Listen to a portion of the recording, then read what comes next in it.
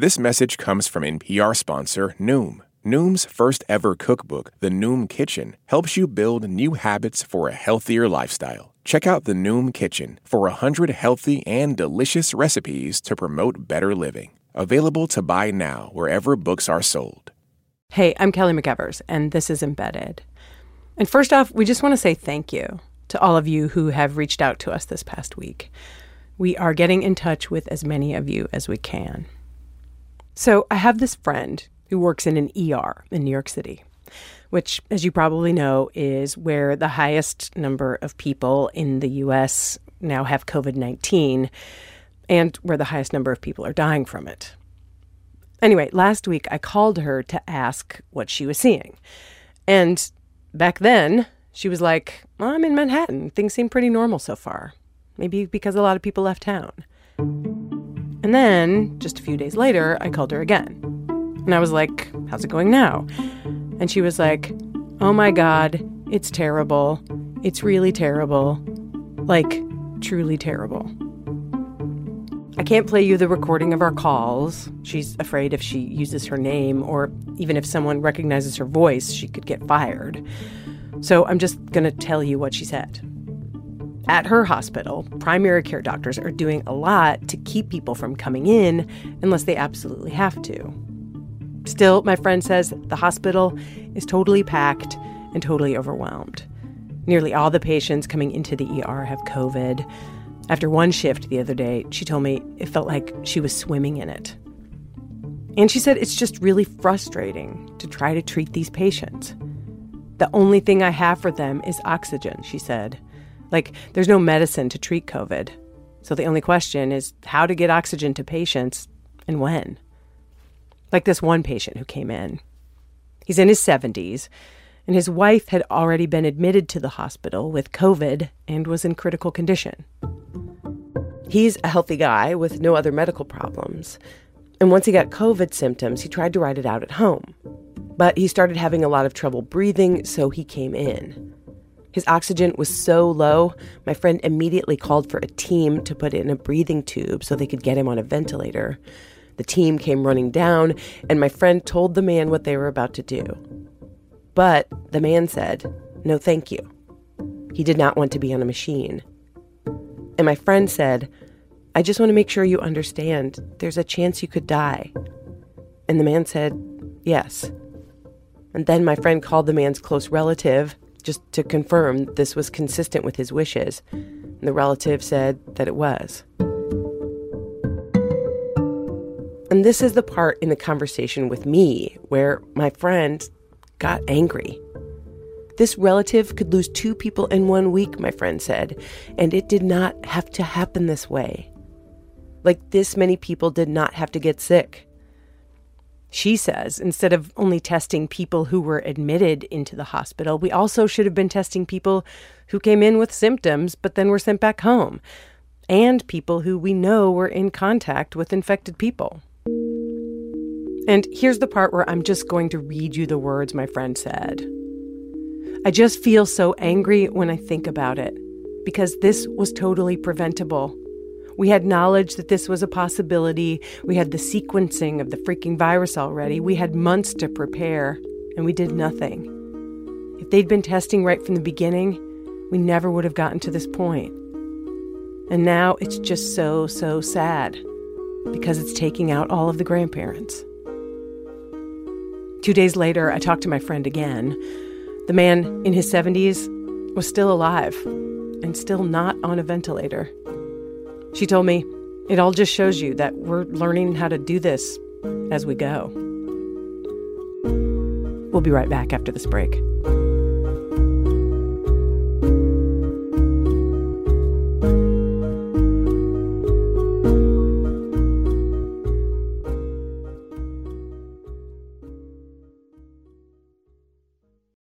Support for this NPR podcast and the following message come from Amgen, a biotechnology pioneer leading the fight against the world's toughest diseases such as cancer, heart disease, asthma, and osteoporosis. In a new era of human health, Amgen continues to accelerate the pace of change, operating sustainably and drawing upon deep knowledge of science to push beyond what's known today. With each decade, they reliably deliver powerful new therapies to patients. Learn more at amgen.com. Right now, every household in the country is being asked to fill out the U.S. Census. It's the form that helps us determine how voting districts are redrawn, where to build public schools and hospitals, how to spend federal money. So why are some people afraid to fill it out? We're getting into all that this week on NPR's Code Switch podcast. Okay, we're back. And on today's show, we're going to be talking about another thing that happens when you have an outbreak and there's not enough testing to see who does and who doesn't have the virus. And sometimes people try to take advantage of that. You are joining a call with two other people. Hello. Hi. Embedded reporter Tom Dreisbach has been looking into one company that had an offer that seemed too good to be true. Hi, can you hear me okay? Yes. We eventually figured out how to talk to each other and to record it. Okay, I am recording. Are you recording yet? Yep, I'm taping, I'm rolling, I'm sitting in the shed. Okay.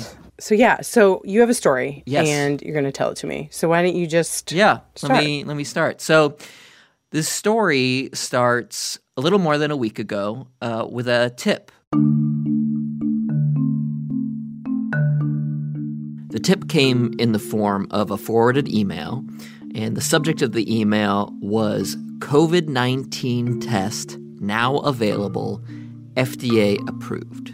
And the person who originally wrote the email claimed he had a connection to a company that was selling an at-home COVID-19 test that was 98% accurate. They only cost $49.95, and you could buy yours now and get it shipped to you within about a week. And it linked to a website called stopcorona28.com. So what did you think when you saw that message? Well, my immediate reaction was definitely super skeptical. Okay.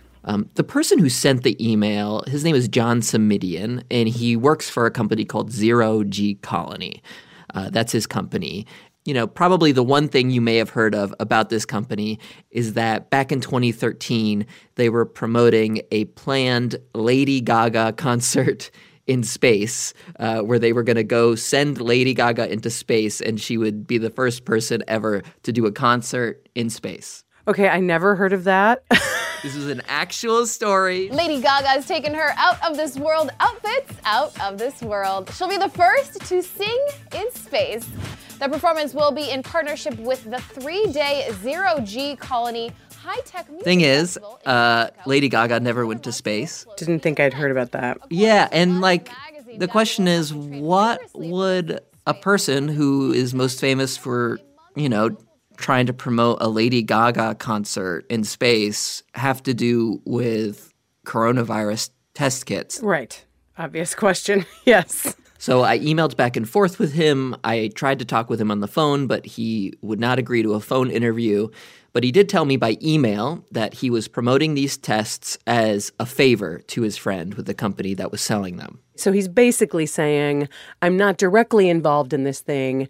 I'm just passing it on. I mean, he told me he wasn't making money on these tests right now, but he did say he was going to work with the company on what he called big wholesale deals around the world, and he said he was going to earn a commission on those deals. Okay. Next step was trying to figure out, okay, who is this company that John Simidian was connected to? Where are they getting these tests from? How are they selling them? That took me down a bunch of different rabbit holes. Eventually, I was able to track down an address to a company called the Wellness Matrix Group, which is this small but publicly traded company in Southern California and Huntington Beach, California. And I tried to reach various people there at their main phone number and then their contact for investor relations. That really wasn't getting me anywhere. And then I spotted this tweet by a guy named Brian J. Esposito. He's from New Jersey. He says, "It is with great pleasure to announce the rollout of #coronavirus at-home testing kits." And he links to the Stop Corona 28 website. I figure, okay, Finally, here's a person online who's talking about these test kits. I reply to him in a tweet, say, hey, can we set up an interview? I'd love to talk to you about these tests.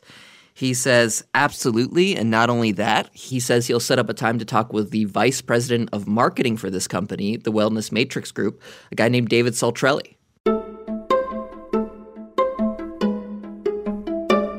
As I'm thinking about the interview and preparing, then I go to the FDA and I ask them, is it true that there's any at-home test kits available? And they send me guidance that says very explicitly, the FDA has not approved any at-home test kits, period. And then I called up these guys, David Saltrelli and Brian Esposito. Okay, so just want to confirm I'm recording now. David, I'll start with you. Do you have any background in healthcare? No, other than I have used it.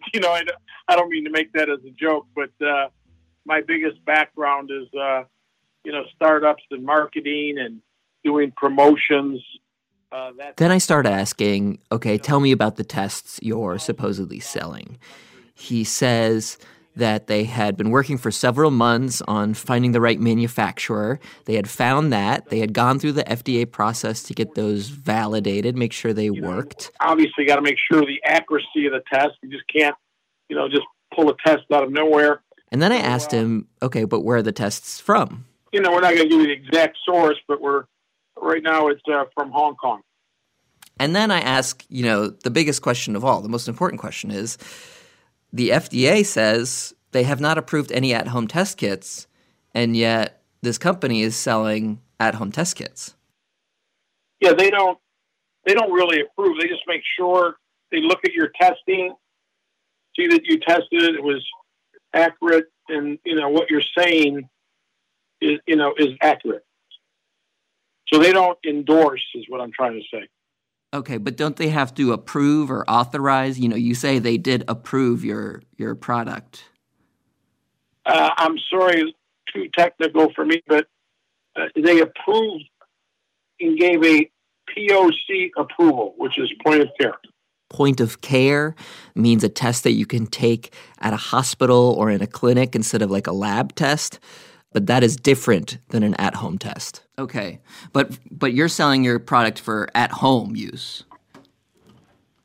Right. I don't want to be rude. I don't know. It's probably an attorney question. Okay. I just don't. I don't want to give you an answer and not be right. Brian, maybe you can add more. I don't know. Yeah, unfortunately, that's not my area. My area is to help the company grow with any of their products. Medical devices, wearables, or we can get back like to this. Tom, how about that? Please let me know. Yeah.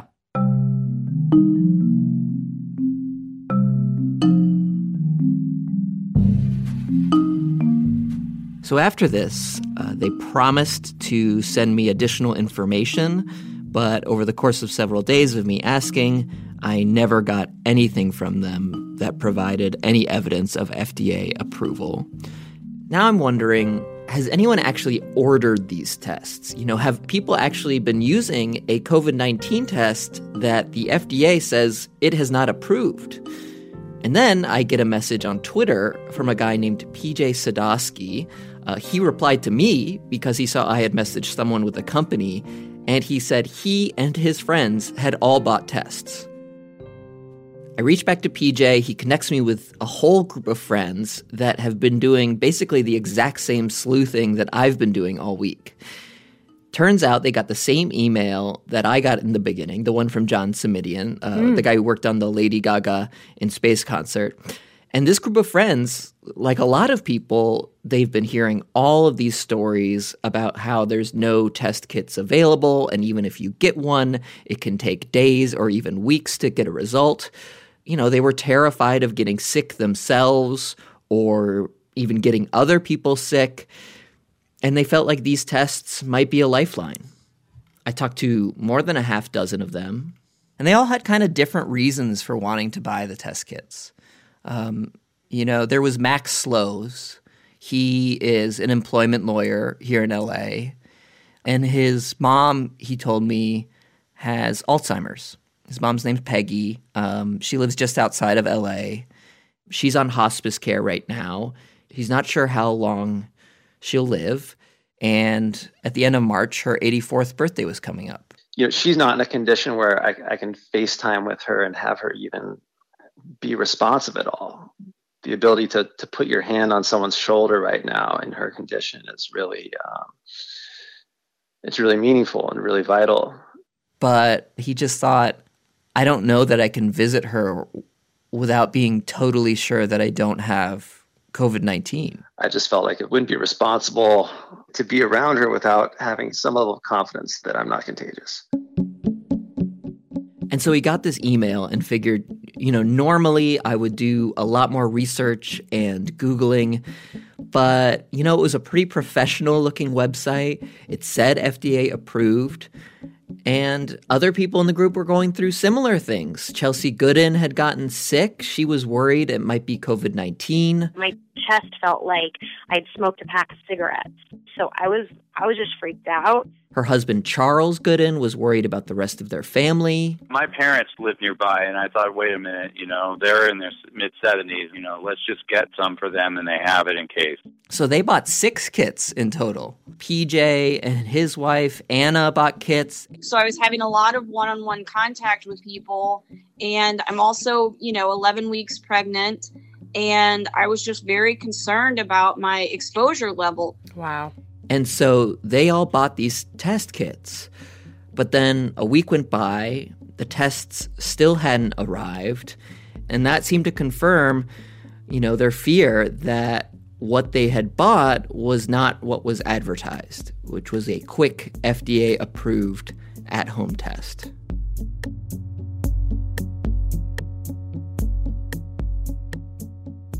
Eventually, most of them try to cancel the charges on their credit cards.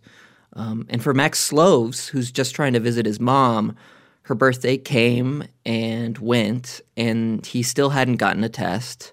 He still didn't feel like he could visit her, and so he missed her birthday.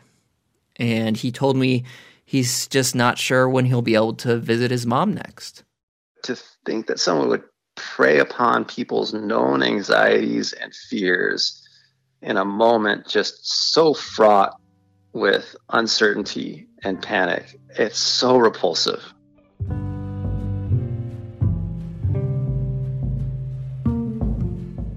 At this point, I have enough reporting to take what I've found to people in the government. I actually go to the House Oversight Committee, reach out to them. 2 members of that committee, Raja Krishnamurthy and Katie Porter, launch an investigation based on what we've reported. And then because this is all unfolding in Southern California, I reach out to the Los Angeles City Attorney. His name is Mike Fewer. His office, in response, sends a cease and desist letter to the company asking that they stop selling any at-home test kits. I also go back to the FDA again. They reiterated to me that they have not approved any at-home tests. I think they're sick of me asking at this point because I've asked so many times just to make sure. But they declined to comment on any individual company. Finally, the company removed any link on their site where you could actually purchase anything anymore, like the shopping cart on the website was taken down. And they put up a statement where they now say that it was always their sole intention to sell the test as a point-of-care system. So that means only for use with a doctor or healthcare provider. In other words, they're claiming they never meant to sell purely at-home tests to use by yourself. And if customers inadvertently purchased the test kits without access to a healthcare provider, they said they could either get an immediate refund of their purchase, or they said they would provide telemedicine so that some sort of healthcare provider could walk them through that process. Wait, so they're saying if you bought one of these tests, we'll walk you through it. Don't worry. We'll help you do the test on yourself. Right. And so I went back to the FDA and I asked, okay, I know at-home test kits are not approved, but what about at-home test kits with some sort of telehealth component where a doctor walks you through it? And they told me, no, those are also not approved. We have not approved anything where you can take the test at home with the guidance of a doctor. And so do we know, like, how many people have bought these tests? We don't know exactly how many, but I was able to verify more than $1,000 in purchases by looking at the receipts from the customers I talked to. The company would not tell me, how many that they had sold. And the one way that we might actually get that number is because the U.S. House Oversight Committee, when they sent a letter to the company, they asked for that exact information. And so they might either get an answer voluntarily or they can actually issue a subpoena to the company to force them to say how many kits they sold and how much money they made off of it. So, journalists, we don't have subpoena power, but the Congress does, so maybe we'll be able to find out that way. And did you ever, I just want to be really clear too, did you ever end up talking to anyone who received a test, who ordered one? No. All of the customers we talked to, they all say they never even received a shipping confirmation email and nothing ever came in the mail. And so, the thing that I just can't help thinking is, like, if we had the testing from the beginning, right, in January, when there was the first confirmed case of COVID-19 in the United States, if there had been widespread testing at that point, like all the experts agree we needed to have, like, this might not have even happened. Right, that people wouldn't be so desperate that they would rely on, like, an email from a friend of a friend of a friend to buy a test. Yeah. And, I actually talked with this woman named Patty Zettler. She's a law professor at The Ohio State University. She used to work for the FDA. She was a associate chief counsel there. And she told me, like, this always happens in a public health crisis when the disease or condition doesn't have a clear treatment or cure. There's just opportunities for scammers, basically, to cheat desperate people out of a buck. Right. And so the news you can use out of this reporting that you've done, Tom, is really simple. There is no at-home testing right now. Yeah. If you see anyone selling an at-home test, it is not FDA approved, which essentially means the U.S. government does not know whether it works or not. And so really watch out for that. If you or anyone you know has tried to get anything calling itself an at-home test kit, write to Tom at tdreisbach, that's TDREISBACH, at npr.org, or find him on Twitter at Tom Dreisbach. Also, we want to honor the people who have been lost to this virus. And so if you or someone you know has lost someone, please reach out and tell us their story. Leave us a voice memo and send it to embedded@npr.org, or just write to us, embedded@npr.org. This episode was produced by Tom Dreisbach and Chris Benderev and edited by Lisa Pollack and Neil Carruth. Our lawyer is Ashley Messenger, and we had help from Steven Zansberg. Special thanks to Patty Zettler, Hanky Greeley, Nita Farahani, music from Blue Dot Sessions and Ramteen Arablouei. We will be back soon with more stories from the pandemic. In the meantime, thanks, stay healthy and safe.